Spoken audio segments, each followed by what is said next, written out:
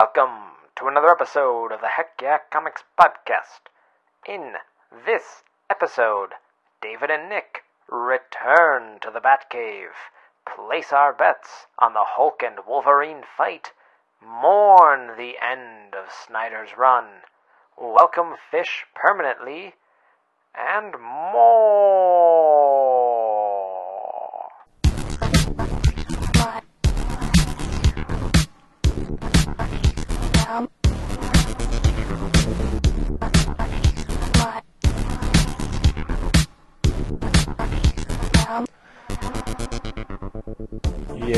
Yes.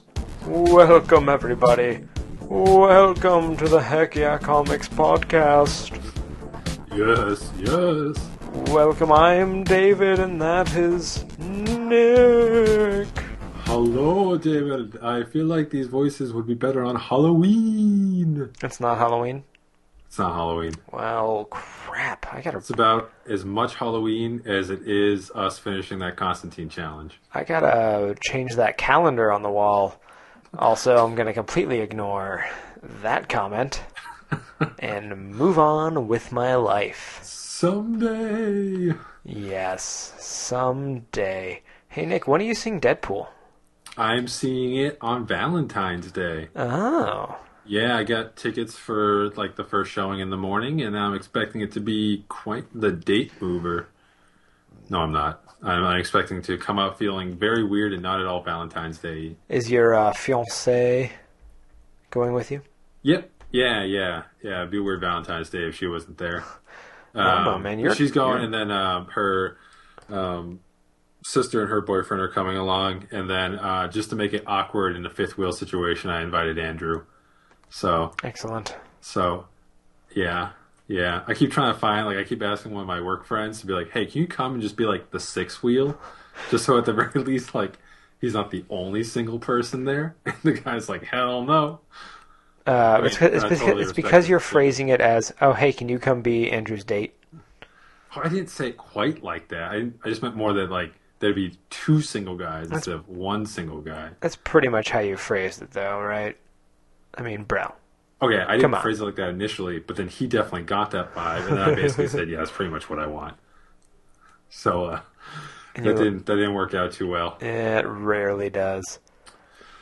So, other than that, though, I kind of forget where we started with this whole thing. I asked you when you were seeing Deadpool. Oh, yeah, okay, so I'm seeing it on the 14th. Cool. Right, when are you seeing Deadpool? I don't know yet. We gotta figure it out. Probably on Saturday at some time. Yeah. Yeah, I really want to seize it. I mean, you probably want to get your tickets. I'm not saying it's going to sell out, but you might want to get... does your theater do assigned seating? We do have a new one downtown that does, which I think is where we're going to go see it. Yeah, that's honestly... For Batman v Superman, I plan on seeing an IMAX, which is unfortunately not assigned seating. Right, we don't. We have a faux IMAX here. We have one of the biggest IMAX screens on the East Coast. Yeah, one of the biggest IMAX screens on the East Coast. Shut up, David. But for Deadpool, I was like, we had a gift card. I was like, let's just go this one. It's assigned seating. We don't have to stand in line for 2 hours. We just show up, which I wish everything was assigned seating, because if you're smart enough and fast enough to get your tickets early, that just seems worth it. Yeah, it really is great. And I love the idea of having a beer with my movie, especially Deadpool. Feels like it needs it. Sounds like a good beer movie. Yeah. But it's still kind of expensive here, the assigned seating. Yeah. Okay. This is what's ridiculous. It's not. I don't know if you're gonna go see it in the faux IMAX setup, but no. The screens at this theater are they're deep. They're good. It's a good theater. They have those new seating where the chairs recline and all that, which is cool. But the tickets for Deadpool were $5 something on a Sunday. $5 something? $5, $5.30. That's so cheap. And I don't get it. I literally looked at a similar showtime at another theater, right down the street from this one, and they were at $11. I don't know why this theater is selling showings at such a cheap price. It's because they're black market showings. I mean, it very well could be. I didn't question it. I was like, that's $5.30 right now. I'll take 2. Let me look, because it was $13 a ticket. Yeah. And I'm trying to see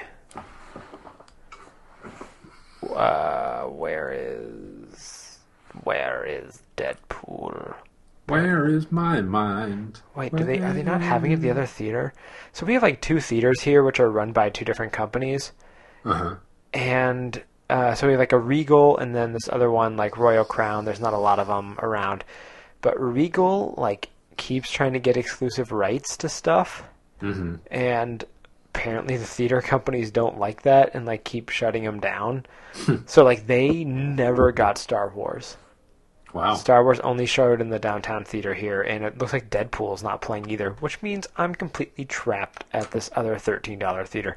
But just like to be curious, if I wanted to go see Zoolander 2 for some reason, which I am interested, but seeing the reviews, I will wait for the DVD release. Yeah. Yeah, I guess it's not that much more expensive. Either way, what I'm trying to say is, movies be expensive, yo. Movies be expensive. I don't know how I looked out, but I'm not questioning it. I'm like almost convinced that it's a mistake. What? Your $5. I checked it again like a couple days later just to see. Oh, or when I Are you sure it wasn't like the world's lamest dream? no, I mean I physically have the tickets because we went to see Star Wars again last weekend, and I think the tickets were pretty cheap for Star Wars too. But I mean, when I bought the tickets, they printed up my Deadpool tickets because I used the same card or like whatever the gift card, and I was like, oh, here they are. They say $5.30. That's crazy. Are you sure it's not like how much is left on the gift card? No, I'm like 94% sure. Are you, Nick? Are you sure of anything in this world? Not really. Life has a way of constantly making you question the reality around you. Yeah, that's true. I've been listening to a lot of Welcome to Night Vale lately. Have you heard of that Nope. podcast? It's a fiction podcast, and of like this little desert town, and everything's weird and crazy, and like it's fun, but there's times where I can totally predict like what they're gonna say.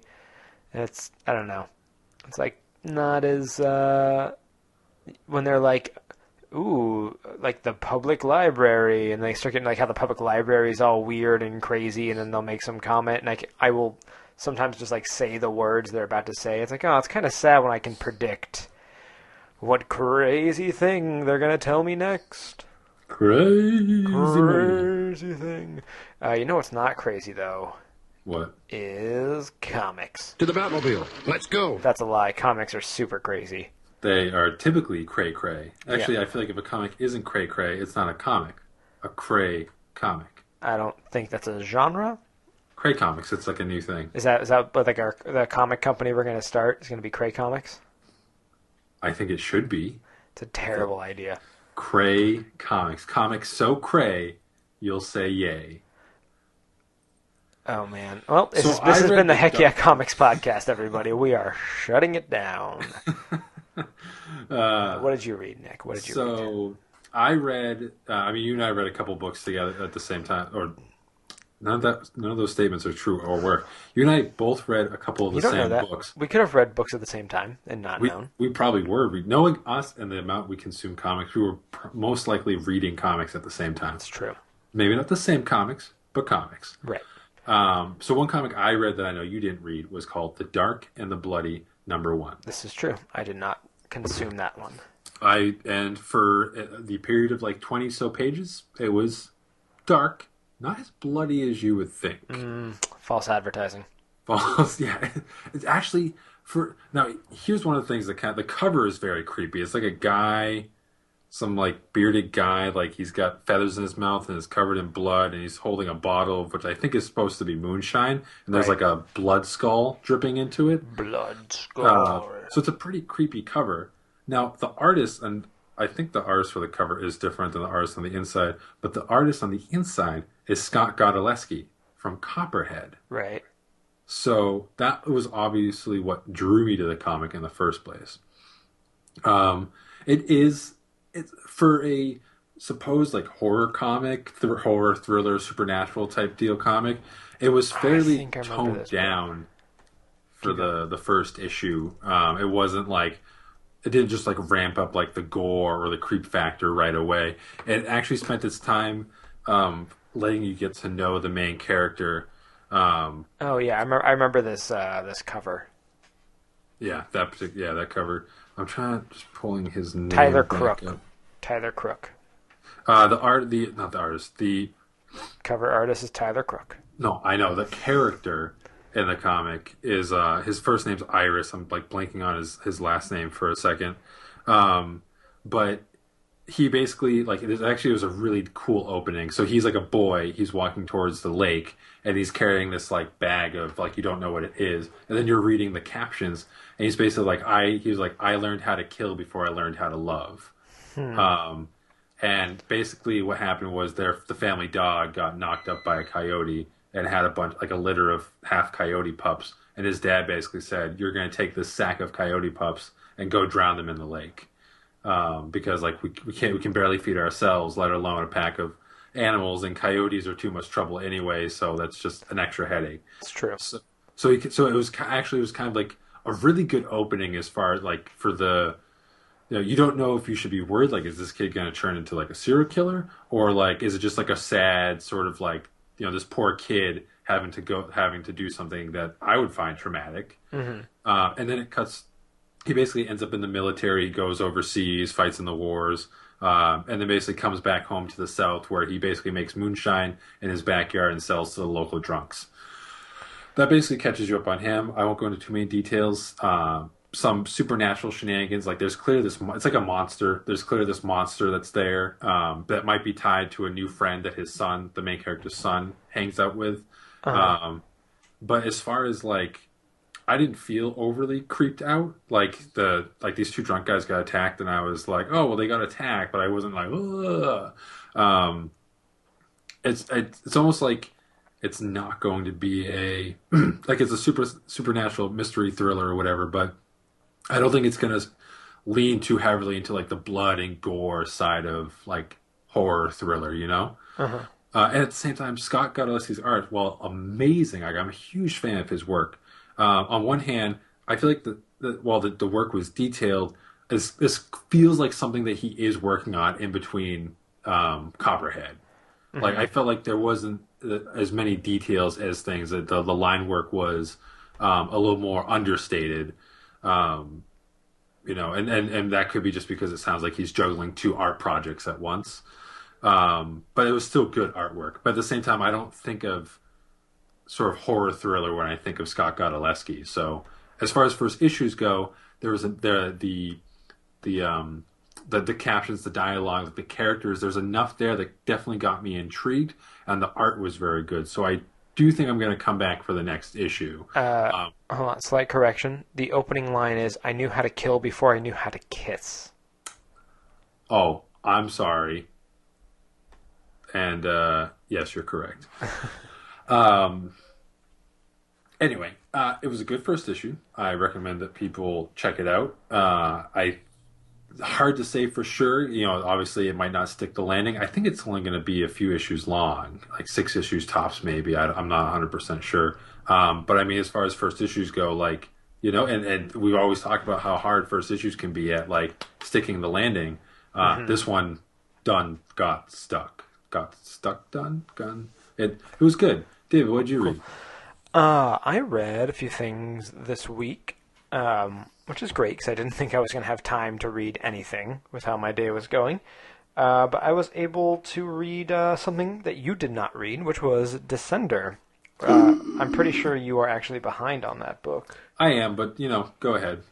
Hold on. Let me find my copy. I moved some stuff around before the show.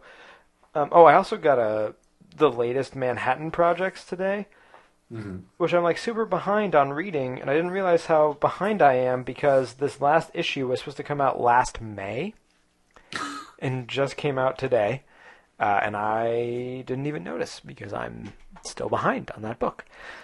Anyway, what I read this week was Descender number 10, which I'm not sure if that is the end of the second arc. It kind of feels like it is.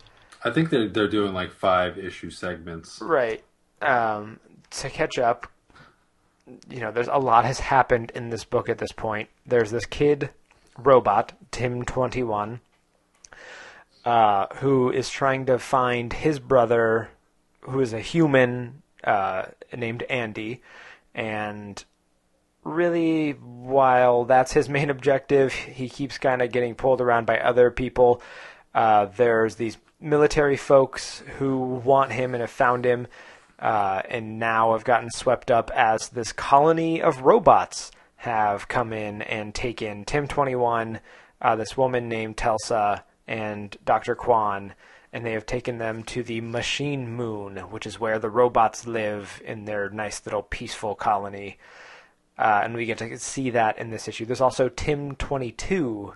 I'm pretty sure it's Tim-22. Yeah, another Tim bot. And meanwhile, Andy, who is now an adult, is also searching for Tim-21 and is going about it his own way. And that leads him to an interesting place, which I will get to in a minute, which I think was pretty cool.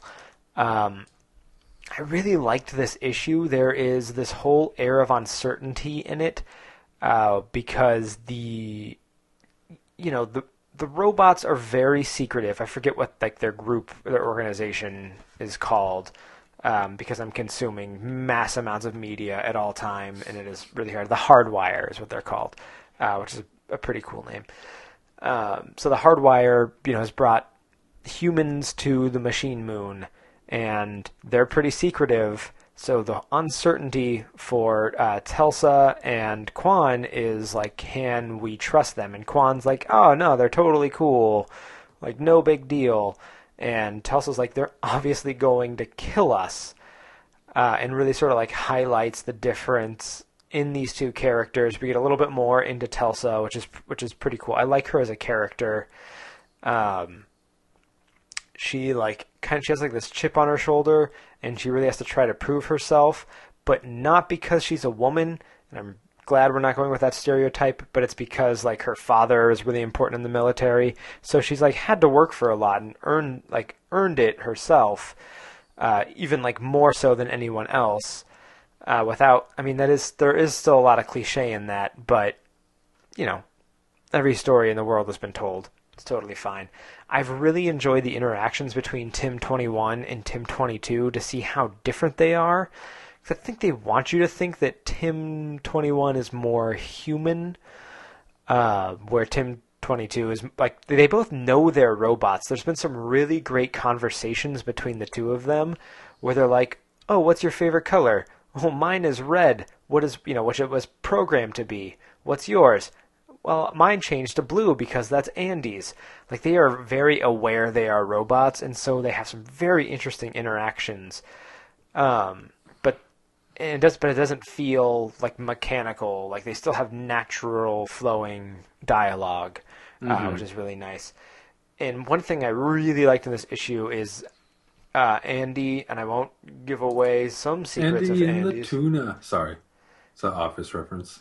I just watched the last episode of The Office today. Debbie got to the last episode, and I stopped watching it way before then. But I'm like, I'll watch the final one. It was okay. It was good. I wasn't watching it all up to that point, so I didn't have like the emotional attachment. Because the last 20 minutes is just everyone in the office being like, "Oh, this is the best. The Office is the best." Oh, and there's like some line where someone's like, "How'd you make it? Like, how did you do it? How'd you portray what it was like to work in an office?" And I'm like, the show is never what it was like to work in an office at all. These people cared about each other way too much. Anyway, Descender. Andy ends up going to this group of people who, very ambiguous, is our first introduction, but they call themselves the Between. And they're human with robotic enhancements. So, cyborgs? Yeah, well, they call themselves the Between, but like this one guy says, you brought us to a Twibbon cyborg cult, and it's obviously like very, with the stigma against mechanical beings, like this is an abomination to be a cyborg, very willingly, and these people are, it's referred to as a cult, like there might be some like whole religious ideology behind it. We just get a very brief introduction to them. Andy calls one of them by Effie, And she says, I told you not to call me, or I told you I will not respond to my flesh name anymore. If you want to talk to me, you call me by my artificial name, which is Queen Between, is what she calls herself. Queen Between. So they're obviously, this is obviously a big metaphor for drag culture. No, it's just a very, like, I want them to dig into that so much more. It's very cool. I don't know how long, like, Descender is going to run. This main storyline is going to run out of steam eventually. And they set up, like, kind of the big gambit, I guess, like the whole idea of where this is all leading to. And I won't spoil that for you, Nick, because you haven't gotten to that point yet. I don't want to say it's like earth-shattering. It kind of makes sense when you get to that moment, but it's still like, oh, that's really cool. How do we get there? I want to know about it. So I'm definitely still jiving on this book. I think it still deserves all the love that it gets and all the praise. So that's Descender number 10. Works for me. I just gotta catch up. I mean, I'm only a couple issues behind, I think. Yeah, no, it's super good. There was a couple issues not a while ago, like maybe 2 or 3 ago, where I was a little more lukewarm on it. But right now I'm super jazzed. Whatever they've been doing the last couple issues has really gotten me warmed back up. Mm-hmm. Like yeah, let's get going. Let's get more of this right now. So I'm gonna go break into Jeff Lemire's house and make him tell me what happens. Works for me. Yeah. Well, Nick, now do we want to talk about the Batman? So, we can definitely talk about it. So Batman 49 came out this week. Batman numero 49. And oh boy, what an issue! It was good. I'm not going to be like a negative Ninny about it, because like in the reading of it, I enjoyed it for what it was. It's really less an indictment of the book and more, I think, just like, because the end result was always that Bruce was going to come back. How am I trying to say this? I don't really know what I'm trying to say. I guess I don't really have an indictment for it. The artwork by Yannick Paquette was really good. I imagine at this point he's been long done with Wonder Woman Earth 1. So it's nice that he had time to kind of put in a stint on an issue. I had mentioned to you earlier today that I was like, as much as I enjoyed Yannick Paquette's artwork on this, I really wish that Capullo had been able to do it. Yeah, I really felt like Capullo could have taken this to a whole different level of just making it a little more ethereal, making it a little more weird, which with everything that was happening, like, really could have used the weird. Yeah, I mean, on one hand, like, maybe the dream sequences, whatever you want to call them, I think Capullo would have done a really good job on. Would maybe have been better served if Yannick Paquette was just doing those to show like a juxtaposition between this is like a fantasy and this is the real world, and Capullo was handling the real world stuff. That would have been interesting. That would have been cool. But at the same time, like the art style, I'm like not going to bother to go back and look. I felt like maybe the colorist was different too than the usual palette, but he may have just been doing a different setup. Let me see. I think you might be right, actually. Let me see if I can find it. Artist, colors. Yeah, color was someone else. So I feel like, what am I trying to say? I think the issue would have been better served with having Capullo to keep that sort of artistic continuity. Phone. But other than that, like, the issue was good. I did enjoy the fantasy world that they briefly set up. And I guess just because, like, we're only getting one issue of that, and then it was quickly thrown away. What just happened? I don't know. My chair does this thing where it, like, when I lean back, it oh, good lord! It like sticks and then it doesn't stick, and I fall. What is going on over there? how far back can I go? Okay. I'm not going to test it. Anyway,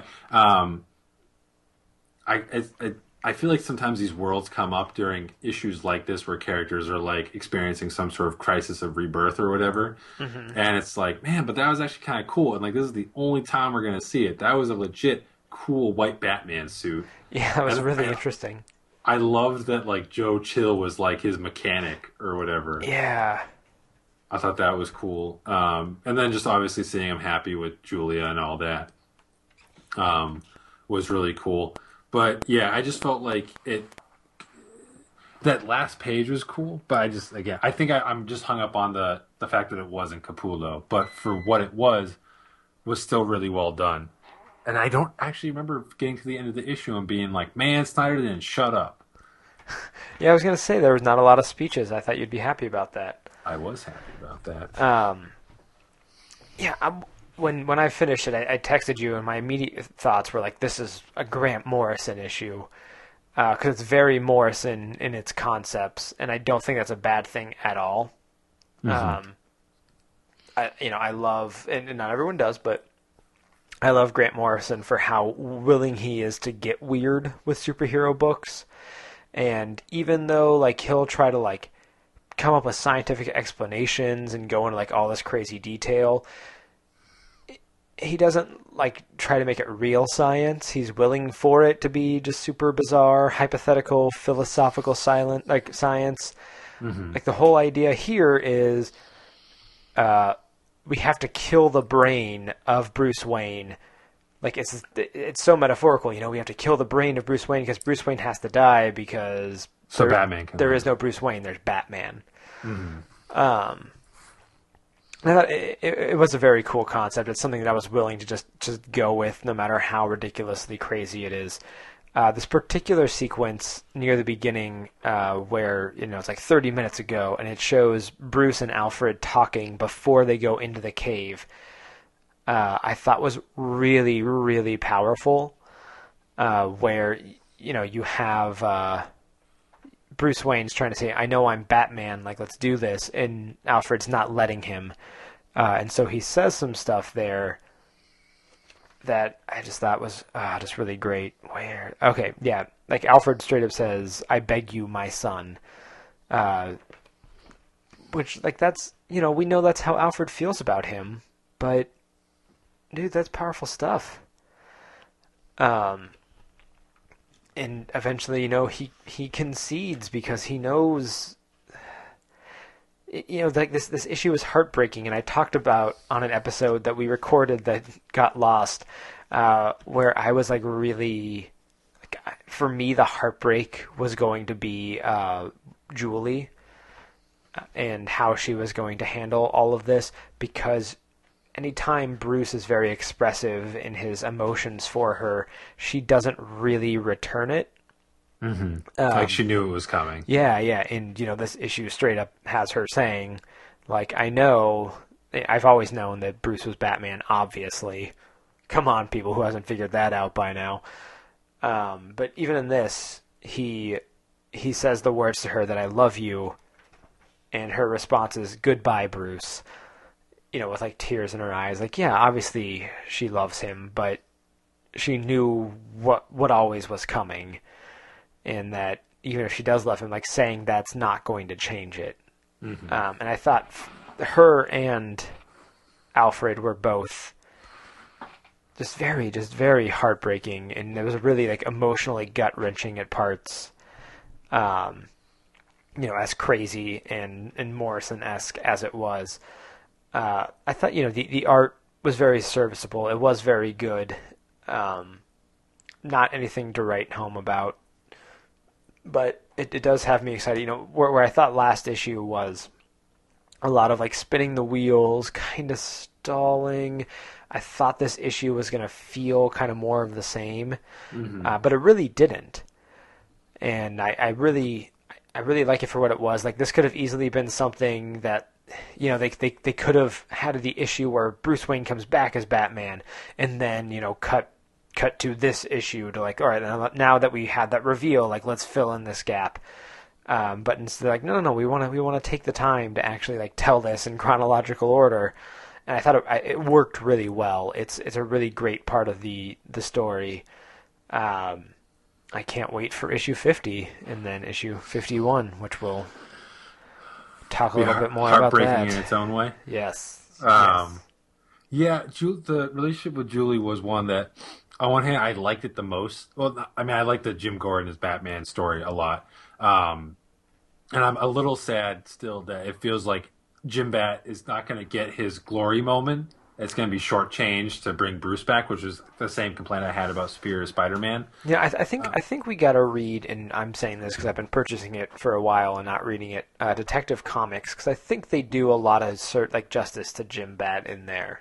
Well, they do. It's not so much that the justice, but because this super heavy story is the quintessential main Jim Bat story. Like everything else is kind of ancillary. It feels like, he's basically the damsel in distress right now, and Bruce is going to come swing in and save him. Maybe they'll do a punch-out together, but it's not Jim's win. Like, Jim basically kept the seat warm while Bruce was, kind of just hanging with Julie. And I really like Julia as a character. I really like her from those Matt Wagner Batman books that I've told you to read a million times. And I did like the fact that they had this relationship. I like that she was kind of like where Bruce could go to be normal. So to speak. And on one hand, I think there were certain scenes, knowing that Julie was kind of keeping a certain level of distance between her and Bruce because she felt it was inevitable, which I think this final scene with her definitely confirmed that plot point. But at the same time, because there's been so much going on in this story, I feel like, for me, the Alfred stuff was definitely gut-wrenching. I think Snyder really, and Capullo, really pulled that aspect off. I didn't feel as much pain with the whole Julie thing. I understood it, but it didn't really dig deep into me that he was losing something essential. I think that the outcome of that is something that has still yet to be seen. Yeah, I mean, I don't imagine that they'll stay in a relationship. Now that he's back as Batman. But I mean, how is he going to deal with the fact that she knows? Obviously, he has to kill her. Yeah, well, I mean, that'll be interesting on one hand, that he probably won't pursue a relationship with her, but she will be a character that is in the know. Right. Well, and there was, speaking of killing, where's that little speech he gives? Okay, yeah. Listen to me, damn it. You said it yourself. He never ran the simulations past brain death because Batman doesn't kill, but the most receptive brain would be fully blank, no self inside. He doesn't kill, but he does. He has to. For Batman to live, Bruce Wayne always has to die. That is... I'm pretty sure Scott Snyder was like, hey, Grant, I got this line here. I don't really know what to go with it. And Grant Morrison just, started talking, and probably, every third sentence, he was able to pull something cohesive out of there. Because if you ever hear Grant Morrison talk, what the crap, man. What the crap. It's mostly the Irish accent. It was definitely a melodramatic line, and it works. And it does. It does. It's superhero-y as all hell. I did like that idea that Alfred didn't want to do it because even though we were really dealing with a metaphysical concept, he was to be I would be Joe Chill, I would be the same person that murdered you the first time, so to speak. Yeah, well, I can't hurt you on the level that these people did. Yeah. Yeah, man. That was good stuff. But now, issue number 50, it's going to be balls to the wall crazy. I'm really curious how it's all going to wrap up. It's obviously going to wrap up in a way that Batman is, he's back. This Bruce Wayne that has come out of the rebirthing chamber or whatever is basically the Bruce Wayne as he was right before the end of Endgame. Yeah, that was a nice little way to wrap that all up. So he basically rebooted his mind up. It's he had a backup of his mind, which I had mentioned was a very similar concept that Matt Fraction and Salvador Larroca used in their Invincible Iron Man run, which I thought was cool. So in a way, this gives you the Batman as he always was, but obviously a lot of things have changed. So it'll be interesting to see how this Batman deals with things that have changed. Because he's basically he woke up out of a coma. Right. This allows them to pick up right where they left off. The interesting thing will be to see how they treat his time as Bruce Wayne, Because it will feel a little disingenuous if they just write it off and we're like, yep, Batman is back, and nope, that time just happened, and whatever, we're over it. It's like that time was significant. It needs to have a significance. And that's using Superior Spider-Man just because I feel like it really worked as a very similar approach. That it was such different alternative versions of the characters. What I've liked about that is that in the wake of Superior Spider-Man, like Peter has maintained the company that Doc Ock started. Like a lot of elements that were set up because of Superior Spider-Man have stayed and progressed with Peter Parker back in the webs. So I agree with you. I want the stuff like the kids center or what's Jim Bat. Jim Bat has reached such a particular level. Like, is he really just going to go back to being, I think they're probably going to keep Sawyer around as the commissioner, which is cool. Uh-huh. I like her as a character. I do feel like Jim Bat's not done yet. He might not be done, but I mean, like but it's sort of like Jim Bat didn't want to be Jim Gordon didn't necessarily want to be Batman in the first place, but he saw it as a responsibility he needed to take on for however long. Uh-huh. And maybe to some extent he's enjoyed it, and to other extents, like the superhero life isn't something he's going to want to pursue long term. But then if he doesn't pursue it long term, where is he going to go from there? If he's not going to return as commissioner, he's not just going to become a beat cop. Basically what's his next job? What career is he going to take on next? And it'll just be interesting to see. And what's interesting is you'll find out, listeners, when we get to the news discussion. I think we can continue this a little bit more if we want to speculate. Now, which Batman world do you want to see more of? Well, I want to see more of the white suit Batman. Yeah. For sure. I didn't notice that when he's like, we'll be safe here, my Batman. It's Poison Ivy, Two-Face, Penguin. But I definitely, personally, I want to see more of Detective Wayne and, Mr. Gordon Batman.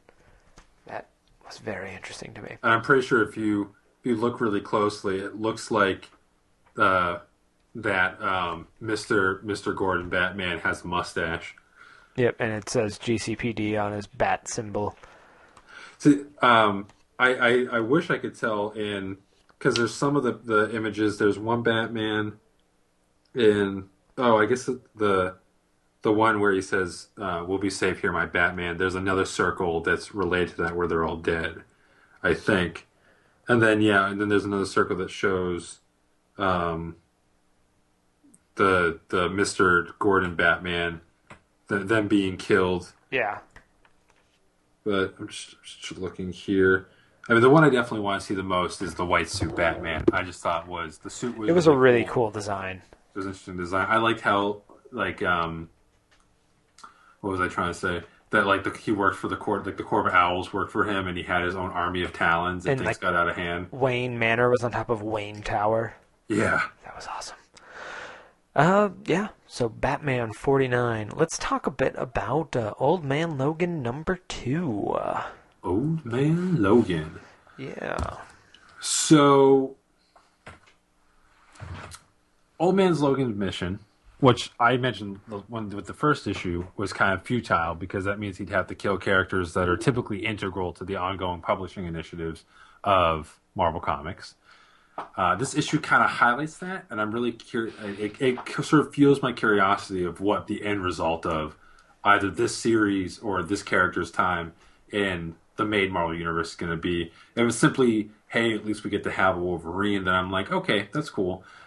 His mission statement is a compelling one, but if the end result is that the only person he's actually going to end up killing is the Butcher... Right. Then it's kind of a character created and killed in one book. In one book. Then then the stakes don't feel as relevant. Because I know I've been reading Uncanny Avengers, the newest volume, and they're hunting down the Red Skull in that book. So unless there's going to be a crossover somewhere down the line, I feel like none of these people that he's targeting are his to kill. So at the end of the day, his mission is going to be futile. because he's not going to be able to kill any of these people. Maybe he'll kill Mysterio, who actually popped up in Spider-Man Deadpool. Did he really? Number 2. He did, yeah. Well, we don't have to get into that. What am I trying to say? So that was that. But in the meantime, we get to enjoy really cool Andrea Sorrentino artwork. And, this issue had that in spades. Mm-hmm. No, I really, I'm working on writing a review for MajorSpoilers.com of Old Man Logan number 2. And I'm definitely going to highlight Sorrentino's art. It's wonderful. I still think it's, doesn't quite fit into the bright, like the bright and beautiful, typical Marvel world, but, they continue to make it work. Man, I don't know why my throat is so dry and scratchy. You're a dry and scratchy person. This water break brought to you by Flint, Michigan. Oh, boy. What was I going to say about Andrea Sorrentino's art? Oh, some of the panel layouts they got really creative with in the beginning and in the end, and I kind of wish they had done that more. Like, there's the one where there's the redneck Hulks, and they're, punching the cow apart, and that's sad and disgusting. But then all the panels on the bottom are in the outline of cows. And then when he's breaking into Hawkeye's apartment, all of them are, in circles, kind of shaped like targets.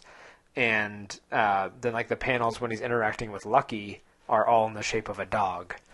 Mm-hmm. And I was like, those are just really cool. I really like moments like that. But the fight was so awesome.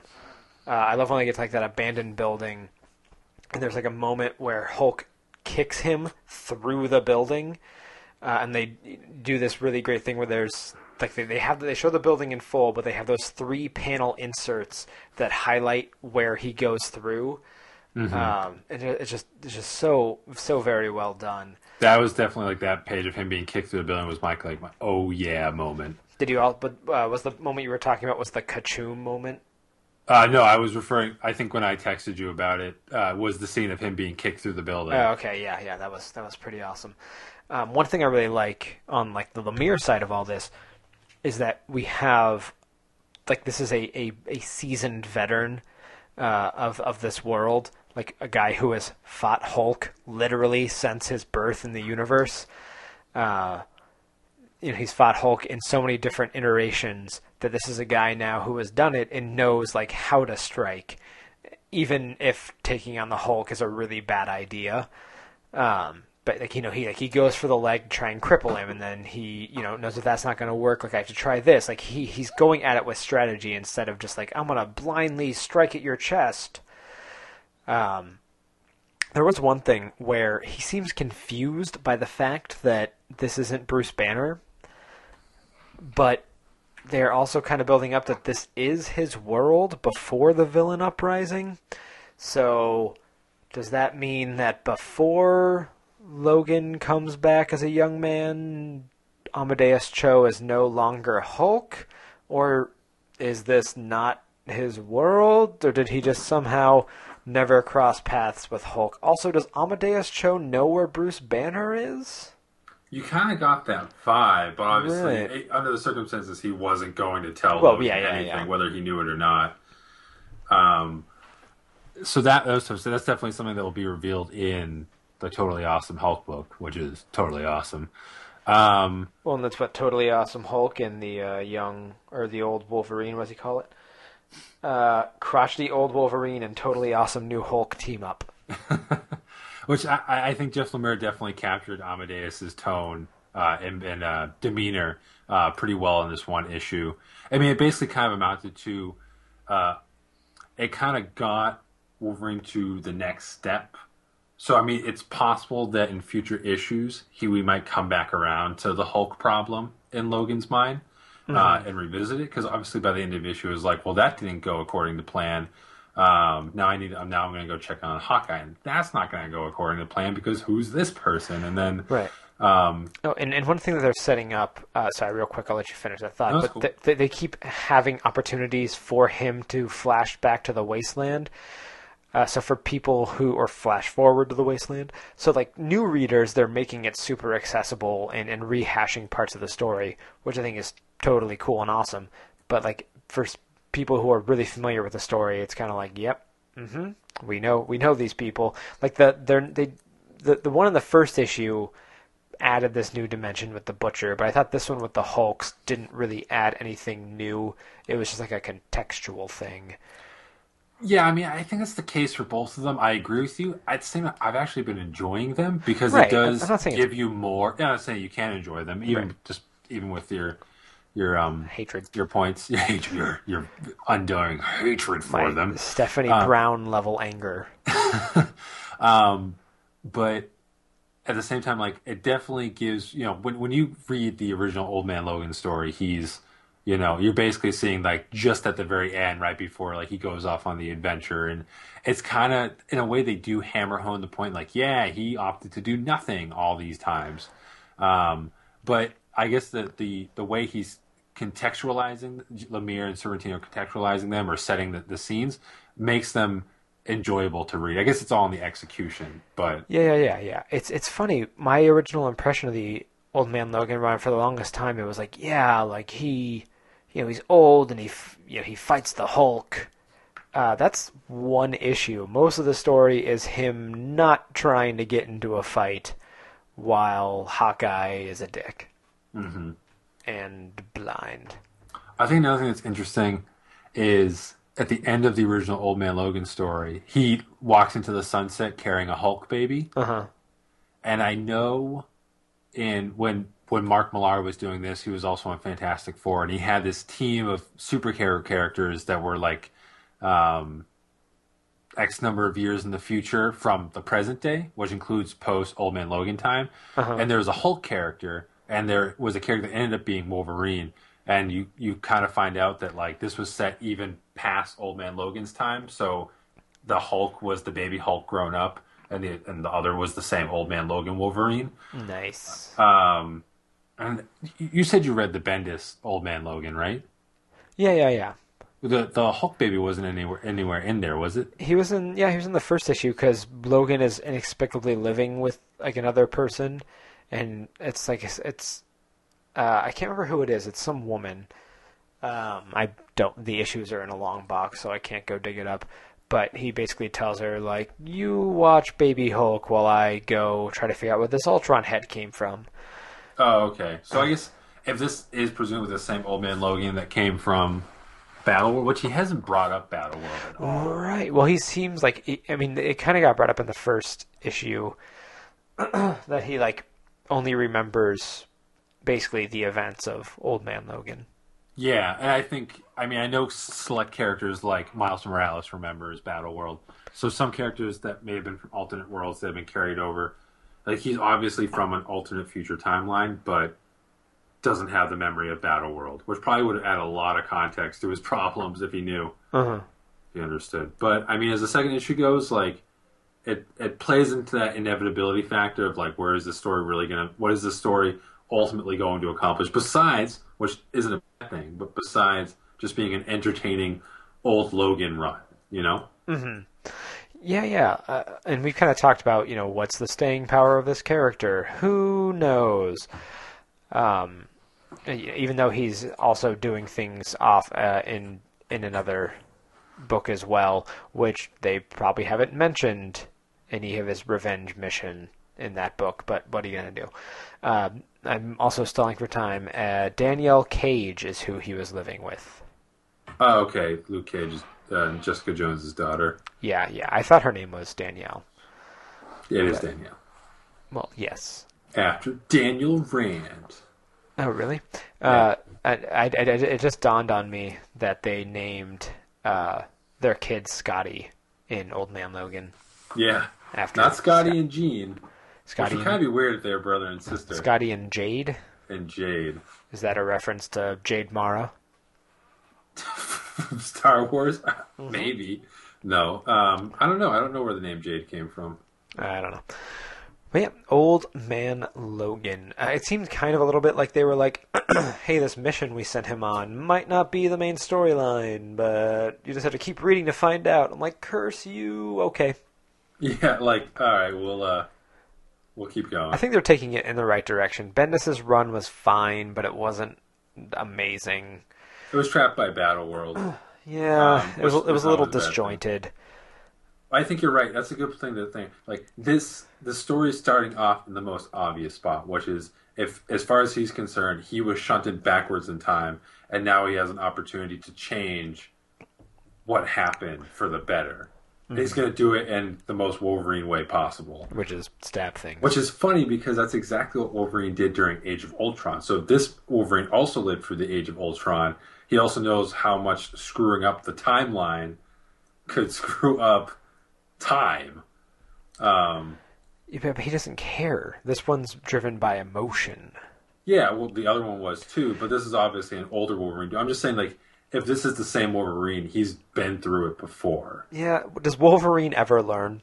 No, he doesn't, so it makes total sense. Yeah. But I do agree that, like, there could be a bigger story that hasn't been revealed yet because this is the most obvious place to start it. Like, obviously he's going to seek revenge and try and prevent his timeline from happening, but there's probably some twist that we can't see yet that's going to turn the whole story on its head and send him off in a completely different direction.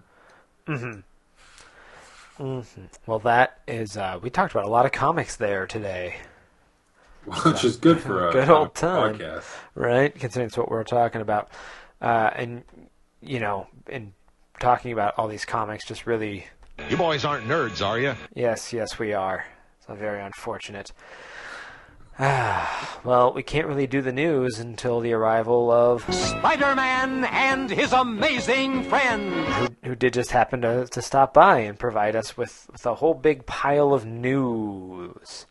We love it, the news. We need it. Well, as we had sort of hinted at earlier, after Batman 51, Scott Snyder will no longer be the writer of Batman. Will no longer be the very best. I don't know how to make that song work. Snyder wrote on Twitter, I've been delaying writing the last pages of Batman 51, my final issue on the series, and last comic with Greg Capullo for 6 months. The pain. Yeah. Now we know that Snyder is going somewhere else in DC. We don't know where though. He's still he's doing the in-house writer program for them. He's the head of that.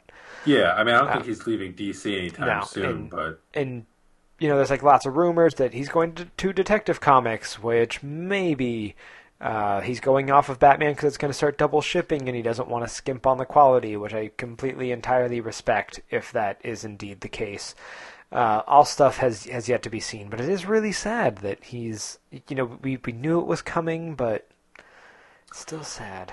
It's certainly the end of an era, and that's where, to tie back in with our Batman conversation from number 49, was, you know, if he goes over Detective Comics, maybe he continues telling like the Jim Gordon story. Uh-huh. If he doesn't, like, I mean, I don't want to say that working on Detective Comics is a step down. It's almost like if Batman's supposed to be the main book and Snyder's no longer working on the flagship title, then will his I wouldn't want the people that are taking over Batman to supposedly be the flagship title, but things are still being directed by Snyder's work. Not saying that Snyder's work should or could or whatever, not, you know, direct the storylines, but I feel like if you're going to be working on Detective Comics, it has to be its own beat, so to speak. Mm-hmm. And I don't want to say it's a step down from him, but if he's been writing the flagship book, you know, he obviously could have more Batman stories in him, but it feels like maybe instead of if he does jump to Detective Comics, it feels like a step back for him. Well, because that's actually where he started. I'm thinking more. Maybe he should take a break from Batman and come back to it. And he very well could. You know, take 6 months off, go do something else, and then hop back on a Bat book in 6 months with Capullo. You know, I think would be pretty awesome. Or maybe the two of them will get on Wonder Woman. God, we can only hope. It sort of reminds me of, you know, when when Grant Morrison was writing Batman, and then suddenly he was off Batman, but he went over and started doing Batman and Robin. And that really kind of became the main Batman book for a time. Where, you know, if you really wanted to get, like, yeah, like Batman was still going on and there were still Batman stories, but if you want to know, like, what's going on with the bigger narrative, that's where you were looking. And, you know, we still don't know how Rebirth is going to shake out, what that's going to mean for all of this, you know, for the Batman and the Bat books. So really, you know, it's just so much speculation at this point. Really going to be sad to see him go. It would almost be cool if instead of, I mean, you could do it in Detective Comics, if he did a Batman and, like, Lark book, and it was Jim Gordon Batman teaming up with Duke Thomas, our character. Yeah, I guess I was going to say, like, what's going on with Duke Thomas? And then I remembered that We Are Robin is a thing. He's in We Are Robin, but I mean, supposedly he at some point will become the Lark, which I know is supposed to be like Bluebird Lark. Oh, it's almost like Bluebird. It's almost like whatever Booksnot goes to, if he continues, because he's obviously invested a lot of like new concepts and characters into the Batman verse, you know, and other writers might take over for him. Like supposedly Tom King's the favorite to take over Batman, which actually I think would be really cool. Oh man, it'd be so great. We'll finally get Batman and Speedos.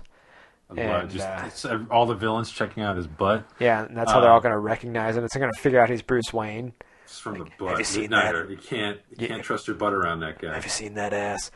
Like, but no, we all know that Bruce Wayne probably wears like butt implants. Yeah, like a butt mold pants. just to throw off any people that are like able to track by butts. Right, because like it's that villain that like, I've tricked Batman into sitting into this chair, and the chair was full of mold for his buttocks. Now I will get industrious billionaire Bruce Wayne to also sit in the chair, and I will finally have my proof.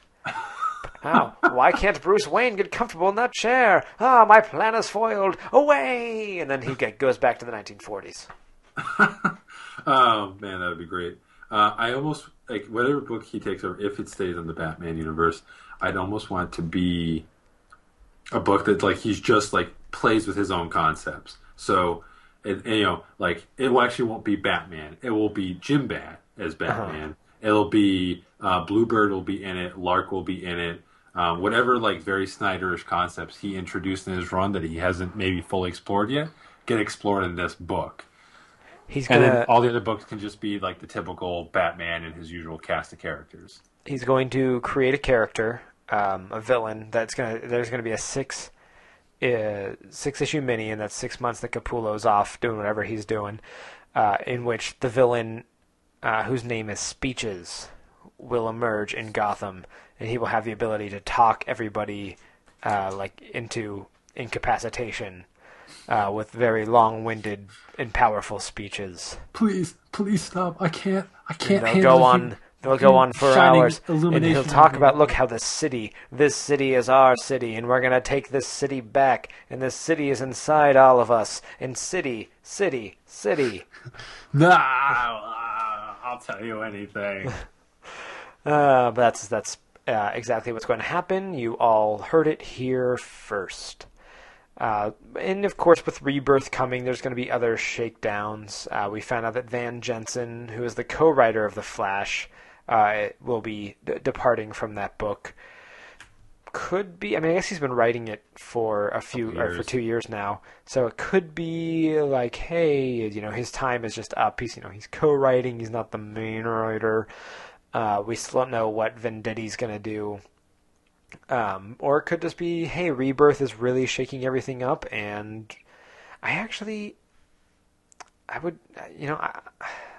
want a team on Flash to pull me over there. Yeah, we're so invested in the show, like, right? I haven't had the interest, like nothing against Venditti or Van Jensen, like I wasn't feeling their Flash. Couldn't get into. I wasn't really getting into Flash even with Manipool. Like Manipool's art was fantastic, right? But I still wasn't feeling it. Yeah, I've read some cool Flash stories, and I'm like, I really want to get to know this character, but it's just not. Nobody over there has been pulling me. But then I mentioned to you, like I think it was this morning, that like Grant Morrison a couple of years ago had expressed interest in writing a long Flash run. Is this before or after he was like, I'm done with superhero books for a while? I don't know. It was in 2014, Though so around the same time. Even though like he said that, and now he's like, I'm gonna keep doing multiversity books. Yeah, which I think one of the multiversity books is a Flash book, so that might scratch that itch. But it would still be cool if he was. I just want him. I mean, the guy is totally welcome to do whatever it is he wants to do. I have no control over that, but I do. There's something comforting but always exciting when Grant Morrison's just like tackling a long run. Like he has something meaningful to say about a superhero character. Grant Morrison could bust into the DC office tomorrow, and like I imagine when this happens, like the doors just swing open. Like he doesn't touch them; they just swing open. There's like a haze of purple smoke and like a laser light show going on behind him, and he just like floats in, looking up towards the ceiling slightly, the light gleaming off of his bald head, and then he just looks down and is like, "I would like to start writing." I can't think of an obscure DC character fast enough. But he could just be like, I would like to start writing Wonder Woman. That guy with the bullhead. Right. Seriously, you think that I would know more? Right? Like he could be like, I would like to start writing Martian Manhunter. And they'd be like, fire the writer of Martian Manhunter. Like, kill him if you have to. And then Grant Morrison would then float back out into the haze of smoke, and the doors would close. And then, like, a couple months later, scripts would just appear at the DC office. I'd be like, oh my gosh. Yeah. Do you think that Grant Morrison sleeps on a bed in the shape of his own head? I think I've mentioned this on the show before, but I definitely think he does. He very well might. Just, for like the chi feng shui aspect of it all. Yeah. So definitely, I think in the next couple of months, we're going to hear a lot more about any potential DC shakeups. It'll be curious to see like what the future of the Batman versus. I'm assuming. We all thought Evan Shaner was going to be the artist on Shazam, but no, he has to do Future Quest, which is pretty cool. I know that's pretty great. And I feel like his version of Shazam, if they're going to be doing a Shazam that's been in like Jeff Johns' Justice League books, I feel like it wouldn't be the right fit. Yeah. But not to say that he couldn't make it work. But I believe Mark Doyle, I mean, things could change. Like, he's been obviously a big influence at DC because of his work on the Batman books, the editor. I imagine he'll be staying there. Supposedly, if it is Tom King that's taking over, Tom King's obviously been a big rising star. And he's supposedly a friend of Scott Snyder's. So I feel like Scott Snyder's troupe will probably still have a hold on Batman books. So even if he's not writing a Batman title, I imagine his influence will still be there indirectly. So you had a news article here saying that DC Superhero Girls is getting a big push, but I didn't really look into the article. Why don't you explain that, David? Okay, so we talked about a while ago. DC Superhero Girls is this initiative of taking female superheroes and gearing them towards, the young kind of, younger, like adolescent kid audience. And they announced today, everyone is teaming up for DC Superhero Girls, the multi-company, multi-platform push for girls' versions of DC's lady characters. Target will have an exclusive line of apparel and toys. Boomerang will air a 44-minute special and the digital shorts, which I think they already have some digital shorts out. The line also claims some firsts. The first ever 6-inch action figure designed for girls. First 12-inch collection of action dolls featuring strong athletic bodies that stand on their own in heroic poses. And first ever action role play toys for girls. I don't know what an action role play toy is. Anyway, they're teaming up with Mattel to make these toys and are pushing it out. It's just like a really cool initiative to be like, hey, boys have, and we could get into gender here for days. If a girl wants a Batman toy, like, yeah, get that girl a Batman toy. That's totally cool. That doesn't mean that every little girl wants a Batman toy, but maybe she wants a Wonder Woman toy. Yeah. And this is like, all right, cool. So we're gonna make really cool Wonder Woman toys that don't have big ridiculous breasts and giant hips and asses, But if our little girls want that. ridiculously big-breasted Wonder Woman action figures, they should get them. They should. Well, I mean, like, and you can buy, action figures of Wonder Woman, but like that's totally a little bit more geared towards a male audience, typically. Wonder Woman with karate chop and breast implant action. Oh God, we can only hope. So like the designs of these heroes I've always really enjoyed them, and they're not super like we're just gonna make them like super girly and like Katana's still wearing armor. Supergirl's always worn a skirt, but like Wonder Woman, like has pants on. They're not making them like super frilly. I don't know. I think it's a super cool initiative. It's obviously, listen, this might seem controversial, but woman and really just diversity in general, whether it be woman and any other ethnic group besides straight white male, they are the futures of comics. You might not like that, you might not like hearing, not you specifically, but like if we want the audience to thrive, we need to tap as many demographics as possible. Woman of any race, gender, ethnicity, whatever you want to call it, is a huge market, and we're talking about the girls of today turning into the comic buying adults of tomorrow. Mm-hmm.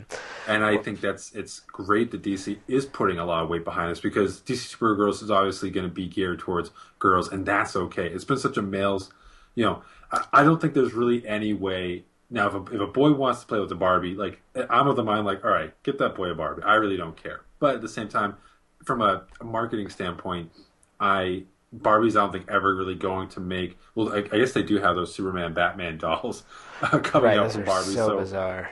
In theory, like the regular Barbie line though is never really going to be. I don't think it's ever going to like be pushed aggressively towards boys. Mm-hmm. But I feel like superheroes are a way that just it simply has always been male dominated, just because it was. But I think it's the kind of genre and type of characters that there's no reason why it shouldn't be appealing to both genders. So the fact that DC is creating an initiative that, while it is certainly of the mind to empower and target a young female audience, there's no reason that like a boy couldn't play with any of these girl action figures too. Mm-hmm.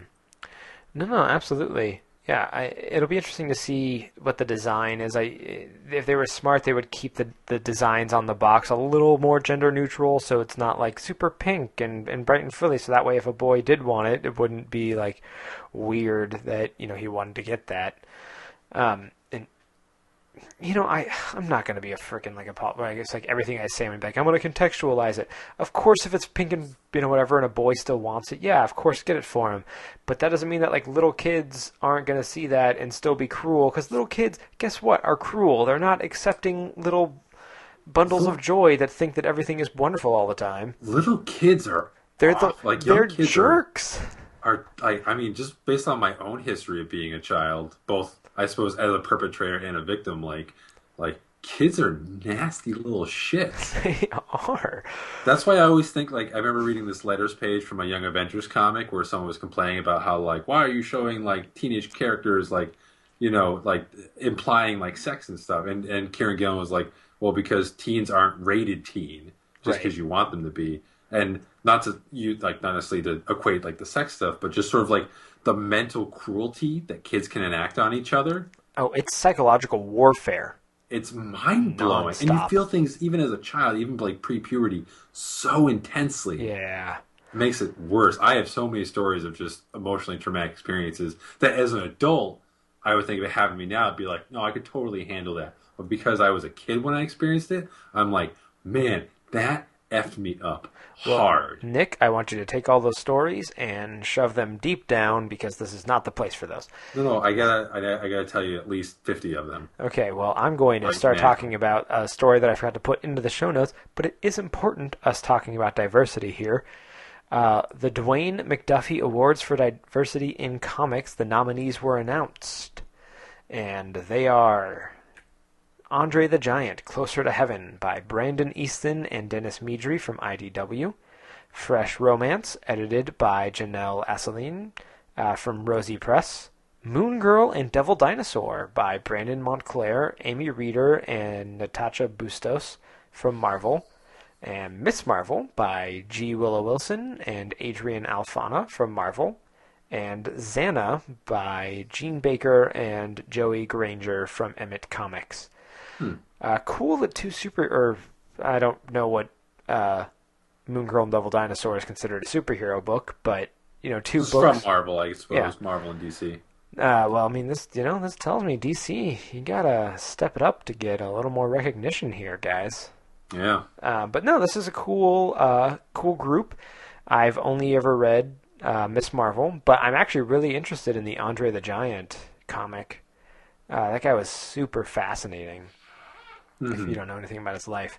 But if you're looking for some comics that feature diversity, those 5 are out there. So go check them out. Cool. Good promotion there. I like that. Now, this is something that is not going to be surprising to most people, but I think it's good news that Veronica Fish is taking on the permanent artist role for Archie. Have you read the latest Archie with Veronica Fish art? I'm behind. I think I stopped with the Fiona Staples issues, and I haven't caught up since. Yeah. I know you've been really enjoying it though. Yeah. So Fiona Staples did the first 3, and then then they announced Annie Wu for number 4, and then Veronica Fish for number 5, and everybody's been like, wait, who's doing whatever past that? Are they going to keep changing artists? But they announced that Veronica Fish is going to stay on, and that's pretty awesome. She kind of was emulating what's her name, Fiona Staples, a little bit in issue 5. I would like to see her get a little more comfortable in doing her own style. Not to say that she was completely trying to be Fiona Staples and everything. You can just definitely see the influence, and I felt that same way with Annie Wu, because Fiona Staples is so hot right now.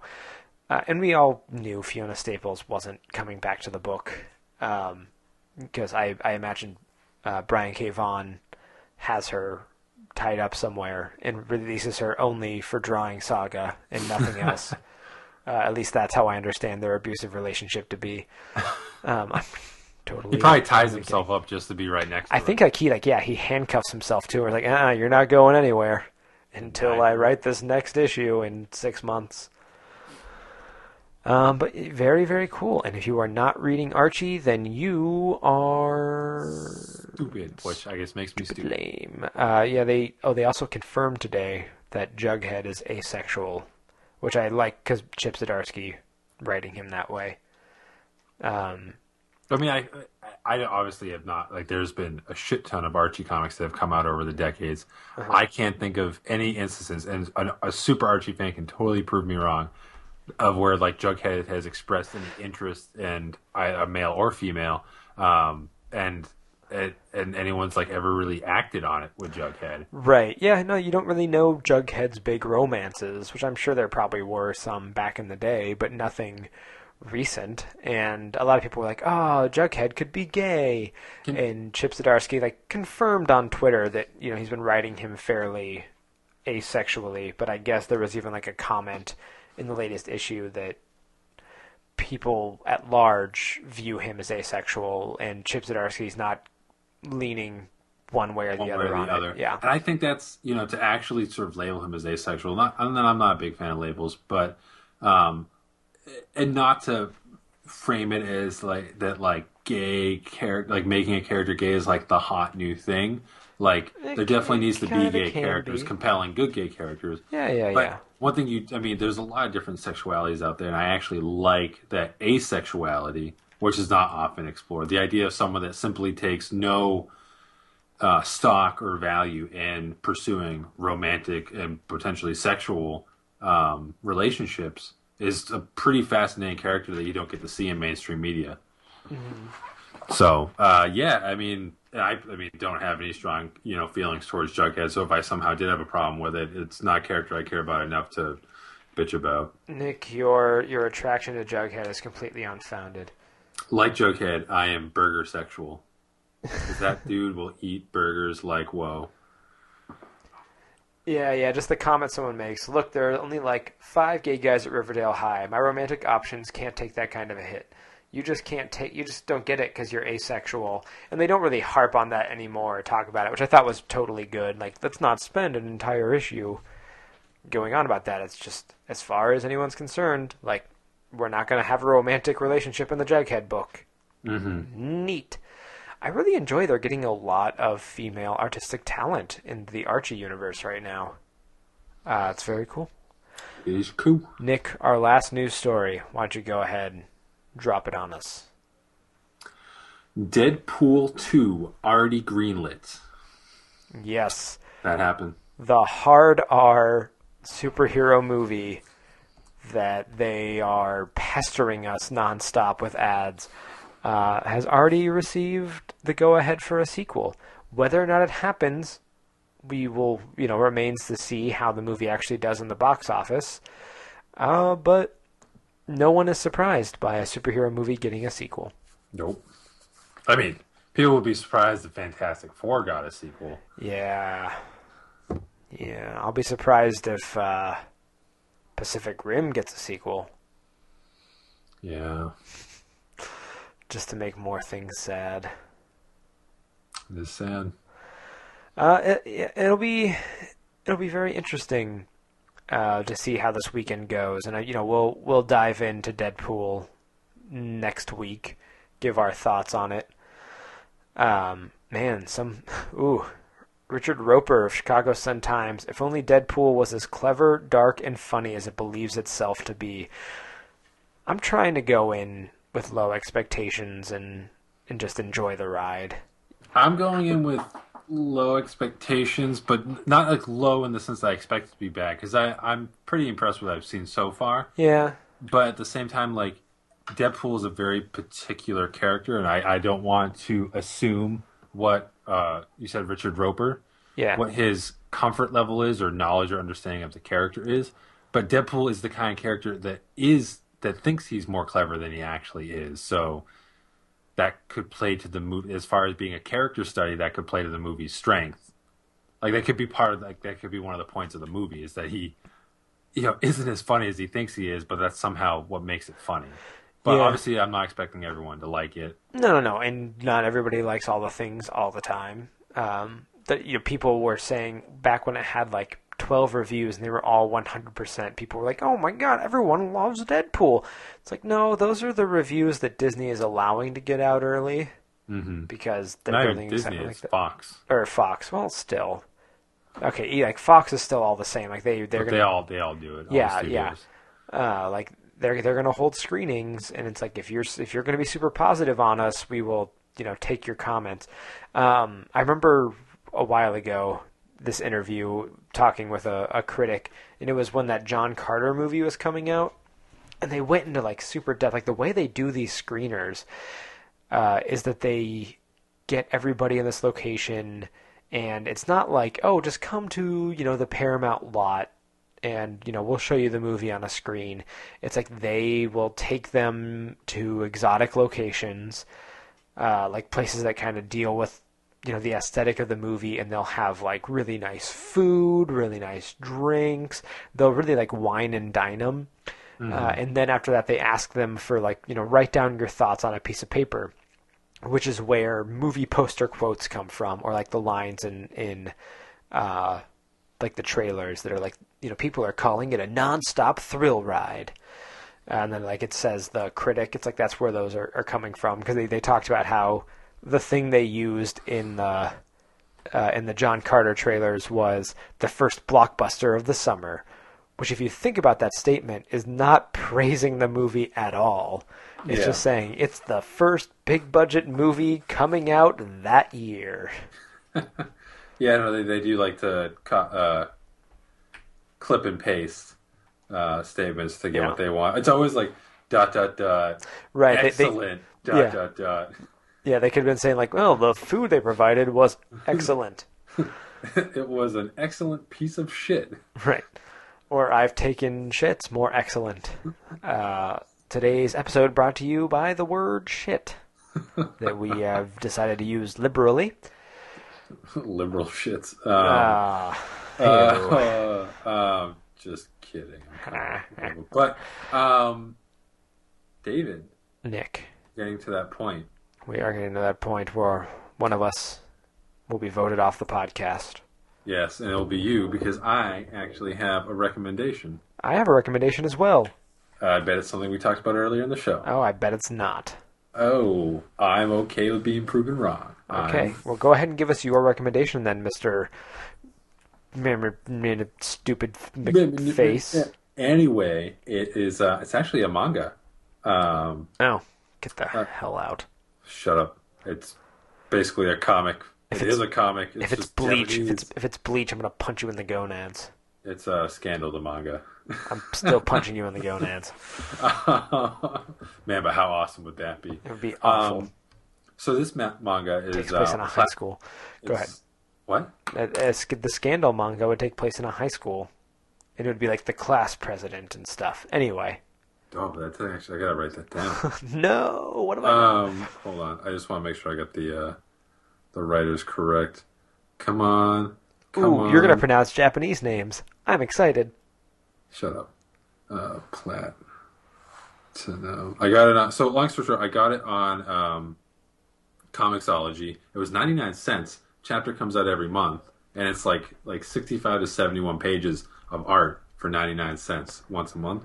That's pretty cool. So it's called Platinum N. It's by Platinum N? Platinum N. It's by Segumi Oba and Takeshi Obata, who are actually the creators of Death Note. Oh. And I did watch some Death Note. I maybe watched the first 12 episodes. I didn't read the manga. And I did like what I watched. I think it's compelling. Like the philosophies and the moral quandaries and all that are really interesting. And this actually, I ended up like reading someone's review of Platinum N. And they basically was like, hey, look at all these similarities between Death Note and Platinum N. So for being that I wasn't too invested in Death Note, I don't necessarily feel like I'm getting a repeat story. They're both supernatural tales. So in Platinum N, the main character Mirai is basically he basically goes to commit suicide because his life sucks. He basically has a Harry Potter type story. His parents get killed. And he gets taken in by his uncle and aunt, who are just like atrociously awful people and treat him like crap. And basically, he was graduating from middle school, and I guess at that point, I'm assuming it's something involving like the Japanese education system. Like instead of him going on to high school, his aunt and uncle were going to make him like get work and just make more money for them. So he's just like, yeah, no, I'm done. Like my life has sucked, and like for the last several years. So he goes to kill himself. Before he hits the ground, he gets caught by an angel. And the angel is basically like, I'm your guardian angel, and I'm here to make you happy. I'm going to give you these, like, basically these choices. And then you kind of find out as like the first few chapters go on that there's different ranks of angels, and he has what they call a special rank angel. So she gets to offer him different abilities that you'll find out that some other angels can't offer other people in similar situations. Mm-hmm. So basically he was offered wings to fly so that he'd have the freedom to go wherever he wanted. And like no one else would see them, but he'd see them and he would fly and he could go super fast and all that. That's cool. And then he also could be offered these, basically they're called arrows. So think of like Cupid's arrows. He could get one or the other. He could either get, red arrows, which makes anyone that he shoots them with fall in love with him and basically do whatever he wants. Or he get white arrows and it like kills you dead instantly. So kind of like a Death Note thing. So he's basically like, I don't know what I'm going to choose. Like, I'm going to choose neither. I just want to die. And she's like, all right, you know what? I'm just going to give you all of them. So he gets the wings and he gets the red arrows and he gets the white arrows. Story continues. Stuff happens with his aunt, uncle. It gets kind of crazy. The artwork is really, really good. I mean, like I remember like looking through some Death Note mangas, and it sounds like the artist has like really upped his game for this one. So there's some really cool establishing shots, some cool action beats. So visually, it's definitely worth a read through. So what's basically happened though is that God has decided to retire. And he's going to retire in 999 days. So what he's to choose his successor, he's choosing from 13 humans, and he's sent 13 angels of various ranks down to Earth to find these candidates. And basically, whoever I guess whichever candidate is left standing, so to speak, will become God, will become the new God. Some candidates don't necessarily, like one candidate basically just uses his powers to kind of sleep with whatever woman he wants. Other candidates use the powers to become quote unquote superheroes and basically threaten to kill all the other ones so that they can be the one God. That's basically a lot of stuff that happens in the first, which I don't necessarily want to go beat by beat with the story, which I tend to do. Yep. Done it a couple times. Just a couple times, but it's a cool story. It's definitely it was really kind of like an impulse buy, and I just like was reading through it and I was like, well, art's cool, the story's really interesting, and I guess that's all I really care about. So if you like manga, if you enjoy Death Note, you'd probably like Platinum End. Interesting. I haven't read a manga in so long. I will one day finish Naruto purely because I think I'm contractually obligated.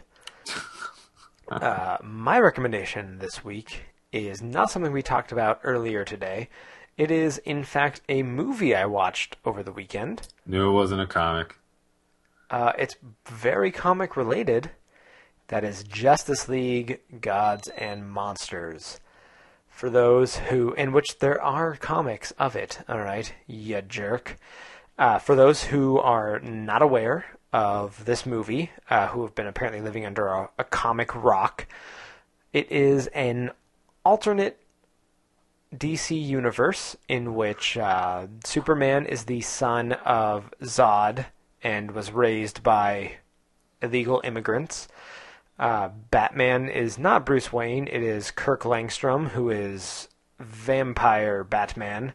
And Wonder Woman is Rebecca, that's Rebecca, right? Her name wasn't Rebecca. She was from the New Gods. Right, she's one of the New Gods. Oh, man. Just the Gods and Monsters. It's going to drive me crazy if I don't remember her name. Anyway, it's Becca. It's just Becca. Becca, yeah. She was going to be married to Darkseid's son, Orion.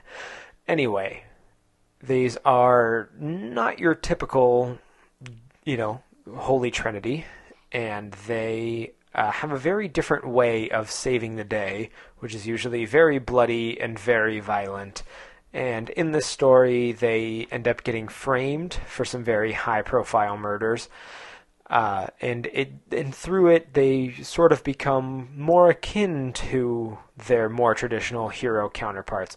It's a very cool story. It got a lot of praise, I think very deservedly so.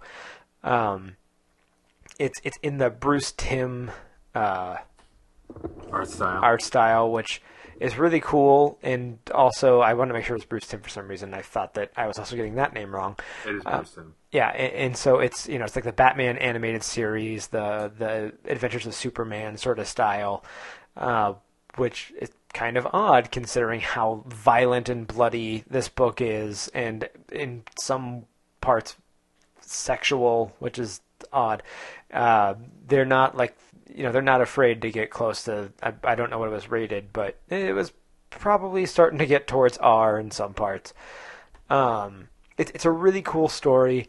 It's a world that I want to know more about, and I know they're going to do more in it, and I'm really excited to dig into that because I want to see how people like Barry Allen would react. We don't know where Bruce Wayne, from the stuff that I've read, Bruce Wayne hasn't really been mentioned in this universe. He's presumably still out there.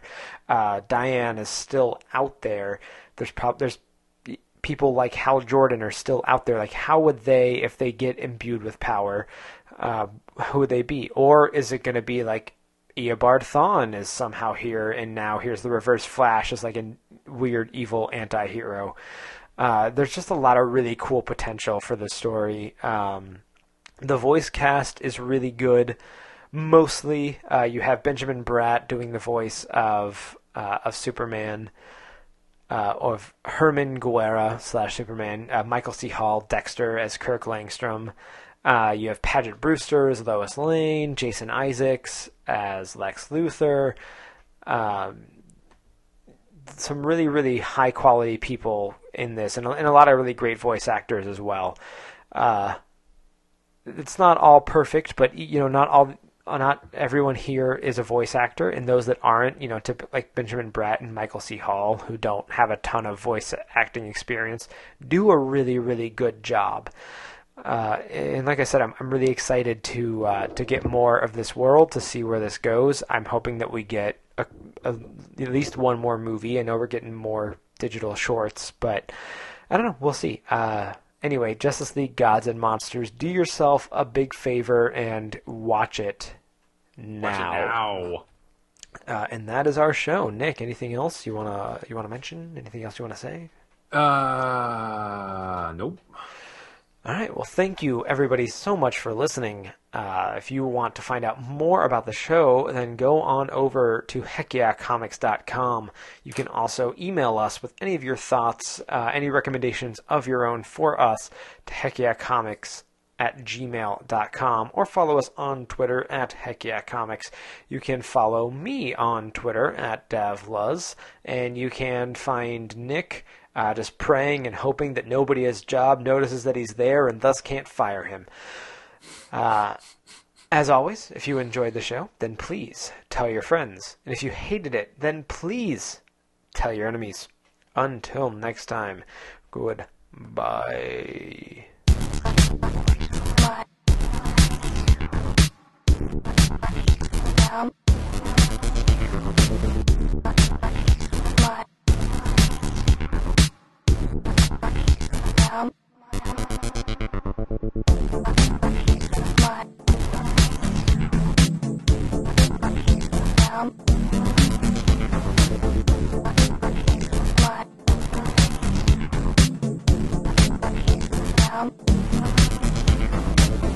Ever.